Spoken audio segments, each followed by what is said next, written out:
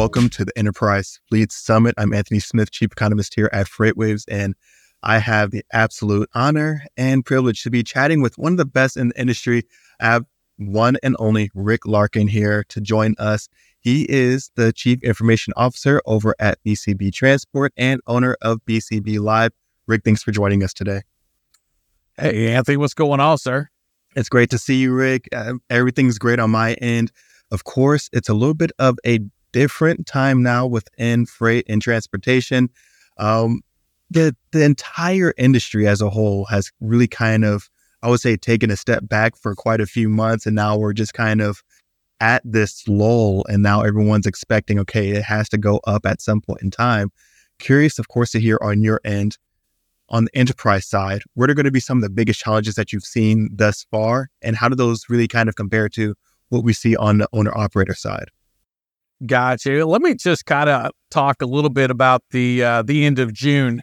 I will say this, Anthony, for the first time all year, and it seems like for a while, it did feel like an end of quarter at the end of June. So it was nice to see you had a lot of freight moving.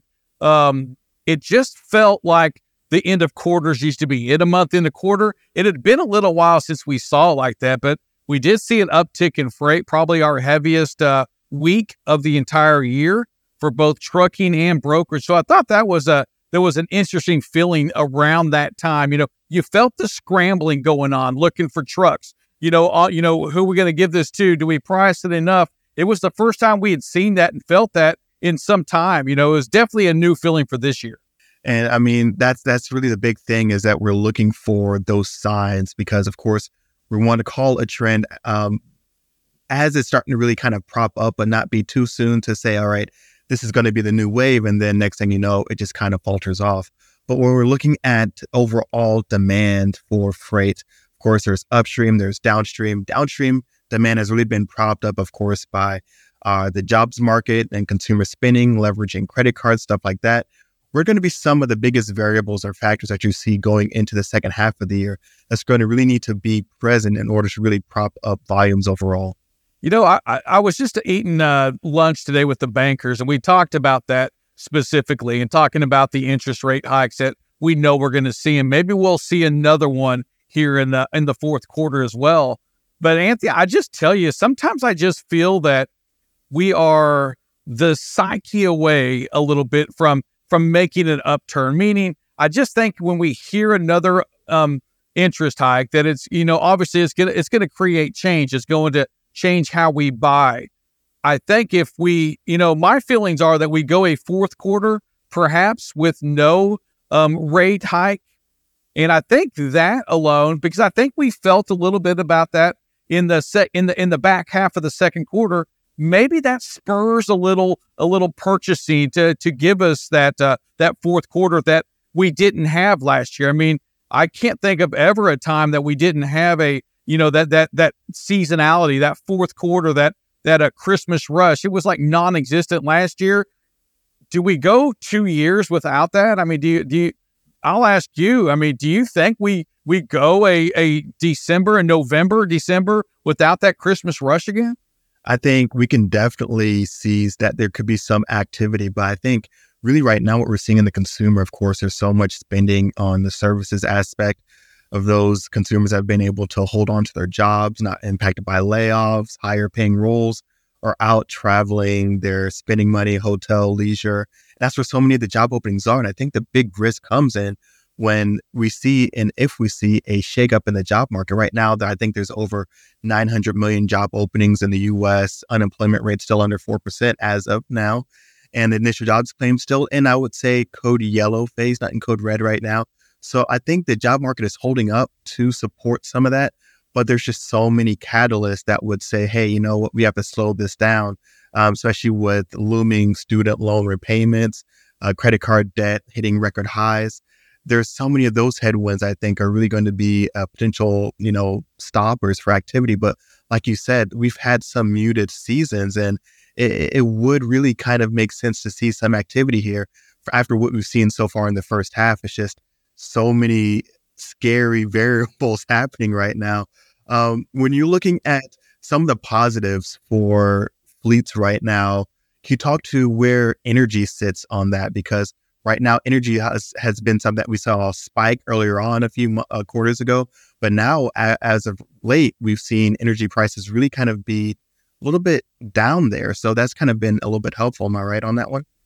Yeah, so for the asset side of the business, we're blessed enough for most of us to have fuel contracts that are kind of baked into our contracts. So, when fuel's up, I'll flip it another way. So when fuel begins its downward slide, even carriers like us or large brokers, well, we also see that margin tend to slide because, you're not paying that fuel surcharge to that independent contractor. You're paying market pricing is what you pay. So the lower those that fuel comes down, we actually see it affect us negatively on that brokerage side of the business. On the asset side, for the larger carriers, well, we're going to have we're protected. When you're running 97-98% of your freight with a customer, you're protected on that side. Again, though, who it affects is kind of goes into our earlier conversation, or the question you asked is that independent contractor side. Boy, I don't know. Have I seen a tougher market for a lot of those folks in a long time? This is a tough market, and Anthony, I also think it's a tough market for the independent contractor because you see a lot of companies that have independent contractors and say those company trucks.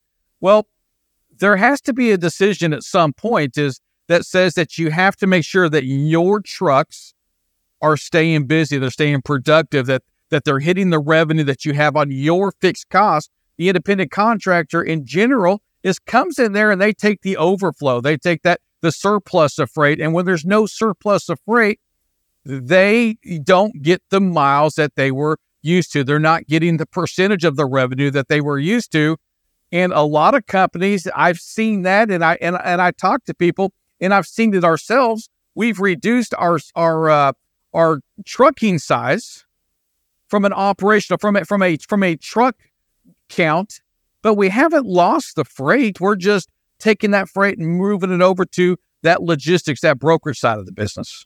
I think that's brilliant right there. And I mean, Rick, we're looking at current market conditions. Of course, like you said, just being active is going to really be the winning factor for a lot of folks, especially on the owner operator or independent contractor side.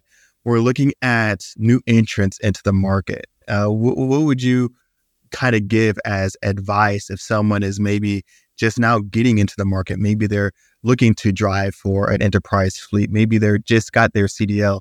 What are going to be some of the words of advice that you have for this current market that they're coming into? Yeah, for the new entrants, and when I talk about the new entrants, if I'm referring to somebody entering into the business under their own authority, hey, don't, right? It's not the time to do it. If you're going to come on as a driver, as a independent contractor, as a company driver, it's just not a bad time to surround yourself with the larger companies. Now, I know there's that you hear a lot of beef around that. If I'm talking to a new entrant right now, I'm going to say, you're going to hear a lot of rumors about these large companies, how they don't do this and don't do that. But here's the deal. In today's market, most of them have a great deal of contracted freight, which allows you as that independent contractor or new company driver to perhaps get the miles you need. But it may also be the difference in you getting home to see your family, to create a life around it.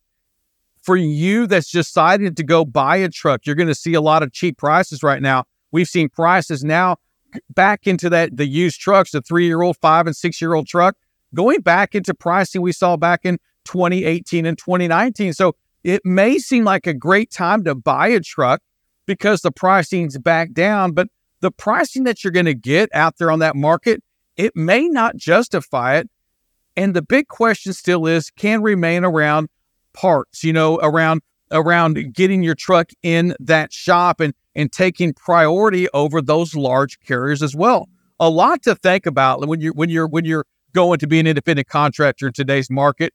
Number one, you're going to live off the spot market pricing. And Anthony, I'm going to say it, you cannot make a living today if 100% of your freight is in that spot market pricing. You can't make it in today's market. Now, people are making it, Anthony, and here's the reason why. if you're making it in today's market off that spot market pricing, there's a good chance that something's sliding because you're going to pay yourself. You got to make sure you take care of your family. We get that side there. But are you making your truck payments? And is that truck getting the maintenance that it needs to sustain itself, for the long haul? And that's the part, Anthony, that I just think is, that is the big struggle with the independents today. It's definitely going to be a rough one, especially as we continue to move throughout the remainder of the second half of this year. And Rick, I mean, that was some amazing insight, especially for those that are looking to get in the industry or just now getting into the industry. And of course, over at BCB Live, you are the safest station in the nation, and you are all about safety and education. On that front, what have been some of the trends that you've seen on the safety side? Have you seen overall as an industry that their numbers have been really favorable, comparable to the past, and in terms of overall safety? That's a great question, and unfortunately, it takes so long for us to get that data from the government. But when I see and I talk to trucking companies today, I do believe that most of us have made a commitment to the safety equipment, to the tractors that have all the safety features that they have with it. Again, if you're gonna join a company, that to me is a must. If you're gonna join a company and they're bragging about their trucks aren't governed, they're bragging about it's about how many miles you can get. That's what makes a good driver. Then those are another key that you're with the wrong company. At any time, Anthony, I will say this, there is no doubt that there's more pride in safety in today's trucking environment that's ever been there. And I know there's reasons why, right? We have all these lawsuits that are going on, but I genuinely think that trucking companies want to get you home safe, that our job is turned from getting miles and doing all this to making sure that we get you home and to make sure that you get somebody else's family home safe while you're out there on the road. It has been amazing to me to see the transformation in our industry towards the safety side. It doesn't mean we're perfect, but there's more effort today, not just lip service, but true, genuine, heartfelt decisions made on safety, really because of the technology that's out there today. Technology has been an amazing help towards trucking companies, towards this industry regarding safety. And that's a huge one. And I'm sorry if I misquote this, but at BCB, I believe it's be safe, communicate, and if you can, be on time.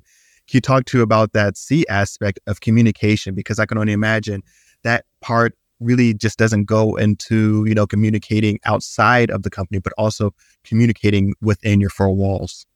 Yeah, that communication, is there anything more difficult than that? Even when you sit next to somebody right here next to you, sometimes you forget to talk to about things you really should do. Communication, though, with our drivers, communication within anybody's drivers has got to be there. Here's the thing. Communication just doesn't mean I sent them emails or I sent this message or newsletter went out. That's not communication. The communication piece that I speak about is, what are you doing to really verbally touch their lives? What are you doing to make a difference? Are you really communicating? Are you getting in front of them? Do drivers around here, do they know where their strengths and our strengths as a company are? And when a driver doesn't know that, we haven't done our part to communicate them where we need help on the truck side. Don't be afraid to talk to your people. It's something that's so critical to making a company successful, especially when you're dealing with the safety and the culture around safety. And Rick, of course, I have to end it off with this one. It's going to be around relationships, because if there's one thing, of course, you're an educator. You really kind of hone in on the safety. You also are insightful, but it doesn't matter if you have all this knowledge in your head, if you're not able to communicate it efficiently, if you're not a people person, if you can't build out those relationships. Can you talk to that aspect of that, being a relationship builder, being a people person, especially during slower freight times or freight environments? Yeah, so so listen, as an owner of a trucking company, you may not be the jacks of all trades. Myself, I may not be that warm and fuzzy person that you may want to come to when something's going wrong in your life, but I make sure I have people around me that are. But here's the deal. At the end of the day, myself, my business partner, anybody that's sitting in our office, there's one thing that's for certain is that your life is that important to us. That honest to God, I say this, and there is a love for our drivers within the company. And that's got to be the case at any trucking company out there. The love is just a thing of appreciation. The love is a thing that says, I'm going to get you back home safe. The love is, I'm going to make sure that you're making enough money to make a living because your kids have the same dreams that my kids do. And you as a mom or a dad, you have the exact same feelings that I have. We want to create success. Together, we've got to be able to do that. It takes a relationship because everything's not perfect. There are tough times in trucking, but we have got to bear down together and take care of one another. Things you can do out there on the road during tough times. Hey, fuel's expensive. Watch your idle time. Hey, get out and look. Make sure you don't back up into anything. And on the trucking side, hey, talk to your people. Make sure that when you sit them down for a day, you're not just paying them 25 or 50 or maybe you don't pay them anything if they don't say anything. Take care of them. This is something we're in together. And if we truly want to make our industry better than it is today, and Anthony, there aren't people lined up to come and jump into this trucking industry. We've got to fix that. That's on us to fix. Until people are lined up saying, I want to work this, I want to be in this industry, we all have a lot of work to do.